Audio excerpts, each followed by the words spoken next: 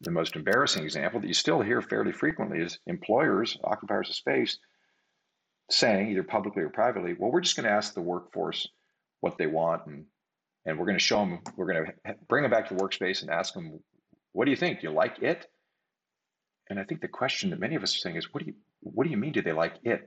You've given them no context for why your enterprise needs to work in a certain way, because it's not the same answer too. I think the other related mistake is this issue of presuming we can create some universal new workspace of the future that's smart for everyone. The reality is some enterprises really do need most or all of their workforce to be in a place together physically most of the time or all the time. You are listening to the AFIRE Podcast. Real estate, technology, cross-border investing, and the opportunities of a changing world. Let's start a conversation now.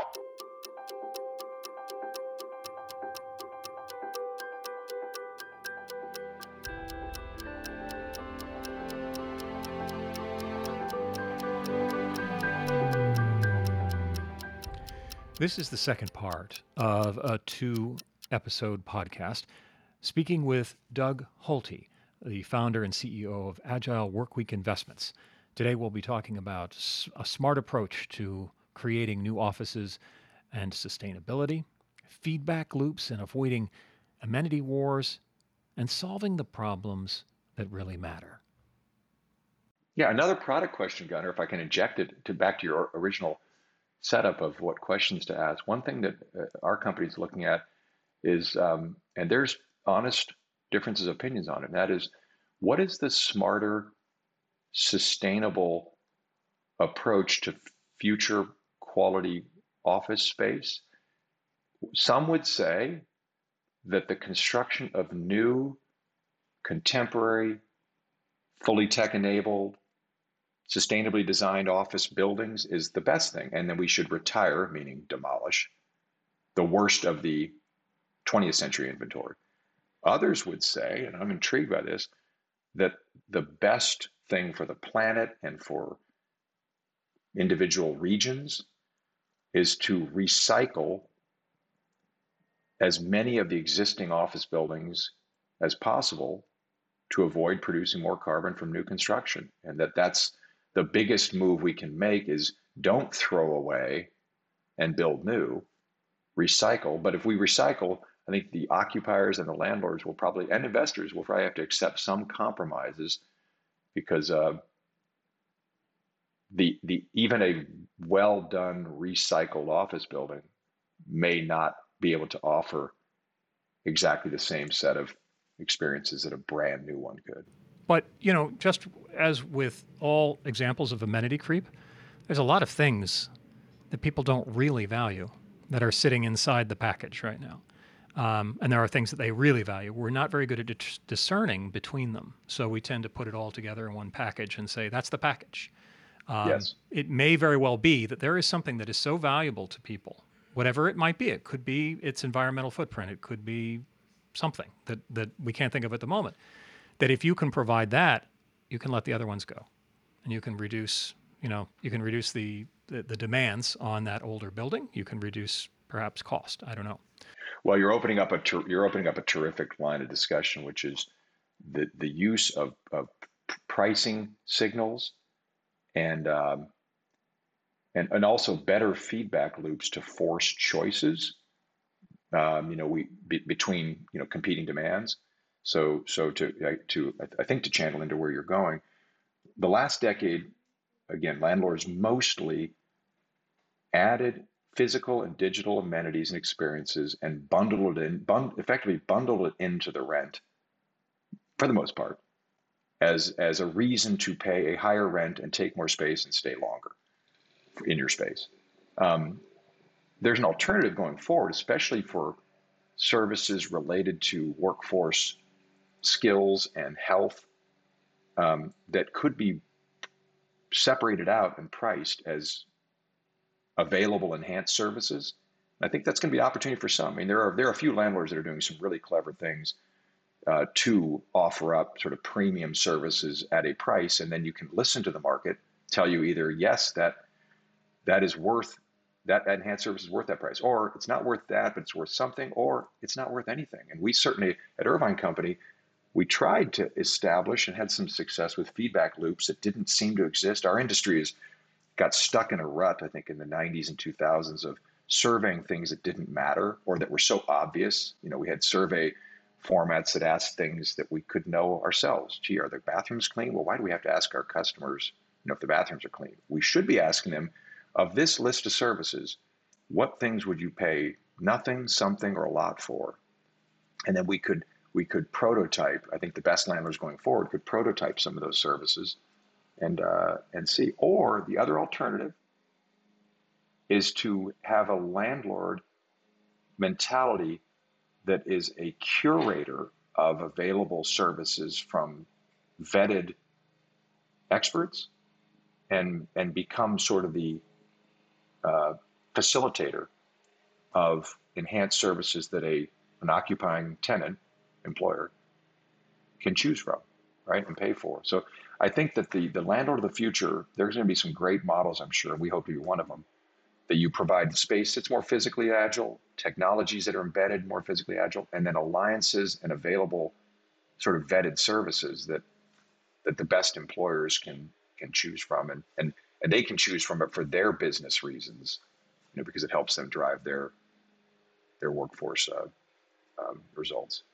And I love your description of feedback loops and the need for them and the difficulty in creating them, to make sure you're getting the right question answered as you go through it. I was struck once, and to me, this was like an education 10 years ago, when someone pointed to a study that a multifamily owner operator had done to figure out, of all these expensive amenities that I provide, what's most important? And it was a very simple question. And, they thought it was going to be the swimming pool or the whatever the amenity was. Right. And the single most important amenity was a friend in the building. Yes. The stickiness of human relationship. And the same thing happens, as within a workforce. If a smart landlord provides a workweek platform that makes a workforce come in and feel productive, engaged, and enjoy their week with peers, to your point, it's much harder to fire. It's people tend to leave a company or fire their boss, right? But it's much harder to break up with a work team that you enjoy and you feel cares about you being part of the work team. So I think that's a parallel, is it, to the apartment analogy? It is, because these are the kinds of things that actually affect the important metrics in terms of holding on to people, retaining them, making them, productive where they are. And yet these are not things that you can point to and say, look at this piece of furniture with wheels. Look at this, extra special amenity that we're providing everyone that works in the building. Those things all look great. They sound great. They're much easier to sell than let's figure out what it's going to take in order to make sure that people are as connected as possible, not just inside that company, but maybe throughout the building, so that there's a value to the location that's much deeper even than the submarket, that it has to do with that specific building. Now, these are hard to do, hard to figure out, but they are the ones that work. These are the ones that actually often happen, even though we don't know it. Yes, well, let's stay with this for a moment. Yeah, what's interesting about the office property category, it's a little different perhaps than some other categories, maybe most different than retail and hotel, which are kind of historically more iterative in how they redesign their spaces and services to be responsive, because you got to get a shopper to come back one day at a time, and you got to get a hotel patron to come back one night at a time. Office, as you know, the long contract format, I think, lulled our industry into the idea that we innovate every 5 or 10 years, because that's kind of the duration of the contracts. And the vote is whether someone stays or leaves. And instead, we talked about this at Irvine and made some progress, and I'm excited about the future for what I'm now doing as well, is we talked about having the mentality to say, what if the office employers' workforce could vote daily on whether they want? And now we're seeing that they do get to vote daily. And so there's a certain disruptive joy to the jarring from the pandemic that says the workforce now is saying broadly, I'm going to vote daily whether I feel like I want to come to that workplace with that work team, with that set of services. And I think that's going to be, again, an opportunity for the best landlords, and it's going to be an absolutely existential threat for many other landlords who are unable or uninterested in becoming that kind of an agile platform. I wonder, just to switch gears just a little bit here, essentially you're investing in prop tech. There's a lot out there. It's a wild west of ideas, some of them good, some of them not. Yeah. And there's a lot of investors that are making bets that may or may not be well informed by whatever due diligence they're doing. So what are the screens that you use when you think about potential investments? How do you avoid stepping perhaps in a place where you don't really know what you're stepping into? Yeah, great question. So it's a journey for sure. I mean, I've been fascinated and really respectful of the effort that emerging companies put into prototyping, getting somebody to pay something for their prototype, and then surviving and scaling. So I like to think for our personal work at Agile Workweek Investments, we're focused on investing in companies that are going to help redesign the work week, not necessarily physical property related. The prop tech, I know that moniker is sort of what we've all decided to use to separate ourselves from fintech or health tech. I'm actually invested in a couple of companies in a fund that is cutting across categories that would not be thought of as prop tech. They'd be thought of as workforce tech or workweek tech, meaning things that, again, help people become more mobile, more healthy, what have you. But where I'm going with that is I think there's no question that in the prop tech world, to stay with that for a moment, we're experiencing clutter and fatigue. So, each vertical gets subdivided into a narrower vertical within prop tech, whether it's digital leasing platforms or digital energy platforms or occupancy sensors. They get subdivided into narrower verticals. The verticals have multiple players. The users or buyers of the services, landlords or tenants, I think are a bit fatigued on trying to select which verticals matter, and within those verticals, do I need to make two bets as a user of their service or technology? So there's definitely clutter and fatigue. I think what's most promising are the companies that are continually challenging themselves and getting feedback from end users as to whether their technology solution is in fact solving a problem that matters. And that sounds so simple, but I think there's still I'm observing there's many technology companies that have a cool gadget or code that's not really solving a problem that matters. And as you know, there's also the challenge of falling in love with data that doesn't provide insight. As some put it, data that's more than one step removed from a business decision or action is just data. It's not an insight. So I think that we're seeing also that whether it's hardware, software, or integrative platforms, the search is for technology leaders and inventors that are listening well and iterating to make sure that their offering, if I can call it that, is solving something that matters. The biggest thing right now, by the way, that I think most occupiers of space would agree on, and therefore landlords should care about, is the search for integrative platforms that help the different point solutions talk to each other. And there's a few great companies that I think are going to be category killers as they help to knit together different prop tech verticals, because most companies of medium scale and most landlords of medium or small scale, they can't really integrate these systems themselves. They don't have the capacity financially or intellectually. So I think there's going to be a lot of effort. We're trying to spend time thinking and helping about knitting together some of these tech solutions so that they become intuitive, integrated, and again, that they're solving problems that matter. Solving problems that matter. I love that. That should be a watchword for all of us, no matter what we're doing, even if we're not in tech, is let's solve the problems that matter. What do you think are the pitfalls, the mistakes that you think people may make as we try to figure out what the office of a post-COVID world looks like? Well, I think one of the biggest mistakes that's being made and hopefully can be unmade or fixed is poorly designed feedback loops.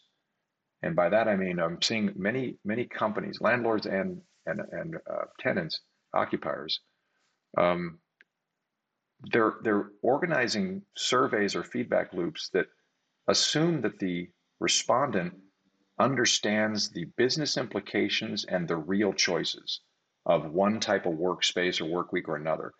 So I'll use the most embarrassing example that you still hear fairly frequently is employers, occupiers of space, saying either publicly or privately, well, we're just going to ask the workforce what they want, and we're going to show them, we're going to bring them back to the workspace and ask them, what do you think? Do you like it? And I think the question that many of us are saying is, what do you mean? Do they like it? You've given them no context for why your enterprise needs to work in a certain way, because it's not the same answer too. I think the other related mistake is this issue of presuming we can create some universal new workspace of the future that's smart for everyone. The reality is some enterprises really do need most or all of their workforce to be in a place together physically most of the time or all the time. Some enterprises, they really are solving market problems or delivering something of value that is distinctly connected to teams being physically together. Other organizations, not so much. So I think that feedback loops that are poorly designed are a real risk, so that you get false feedback where employees say, yeah, I like this, or I don't like this. And they, again, haven't really been given multiple choice scenarios that they understand, and they understand the business implications. Because that's the other thing, is I think some of the survey feedback loops are not communicating in a way that's adult-like about the implications over time. So if you ask people, would you like to work from your house whenever you want? A lot of the workforce in America and elsewhere would say, sure. If you then place on them the overlay to say, are you prepared to risk that the lack of visibility in the workplace for you may reduce your ties to your peers, the ability for your higher level executives to gauge your progress and your ability to lead others? Do you understand that your choice, if you want to make the choice to not be in the workplace ever or much, has implications? I think that's the greatest risk. Is, again, it's back to great occupiers and great landlords are going to think about their org chart and their organizational talent processes more deeply, including feedback loops about what should the workplace look and provide, and what kind of tools do you need. The other thing I'd say is that the mistake I fear deeply is that technology solutions will be launched without sufficient support for training and adoption and iterating. And I think that we're going to get some false negatives, if I can call it, like medical terms, where some really cool workweek technology might be offered to the workforce, or a landlord might offer it to their tenants, and it lands like a thud because there wasn't sufficient support to teach. I mean, we're back to human habits. We certainly saw at Irvine, and every employer sees that if you launch a new technology that effectively requires people to change their daily habits, it takes time. Back to our earlier part of the conversation. If you don't hang in there and revisit, why are we using this technology? What are the stories that helps it drive productivity and greater outcomes? How does it make us enjoy our work week better? If you don't do that, you're going to have some really disappointing failures that didn't need to be failures. So that's what we're thinking about. This in terms of workspace design and workplace and work week tech. That's what we're thinking about and talking to people about. Well, actually, there's so much baked. I asked you for a negative question, and you gave me a positive answer. In terms, I want to be hopeful. I'm not naturally pessimistic. I do worry about lack of leadership after 20 months of thinking about it. Thinking about the problem of how to welcome back and energize a really productive workforce and work week. There is a part of me that's quite disappointed with the lack of apparent preparedness, I guess, for after all that time. But we do have an opportunity. It's not like yes. We do have an opportunity to make it different and make it better.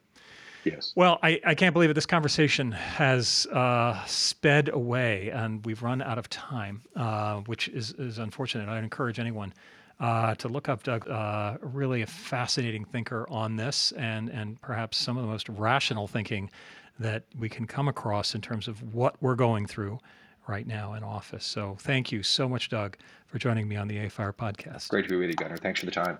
You've been listening to the AFIRE Podcast. Remember to subscribe on your favorite podcast subscription service such as Apple, Spotify, Google, Stitchers, and others. AFIRE is not engaged in providing tax, accounting, or legal advice. No content in this podcast is to be construed as a recommendation to buy or sell any asset. Some information included has been obtained from third-party sources considered to be reliable, though AFIRE is not responsible for guaranteeing the accuracy of third-party information. The opinions expressed are those of its respective contributors and sources and do not necessarily reflect those of AFIRE.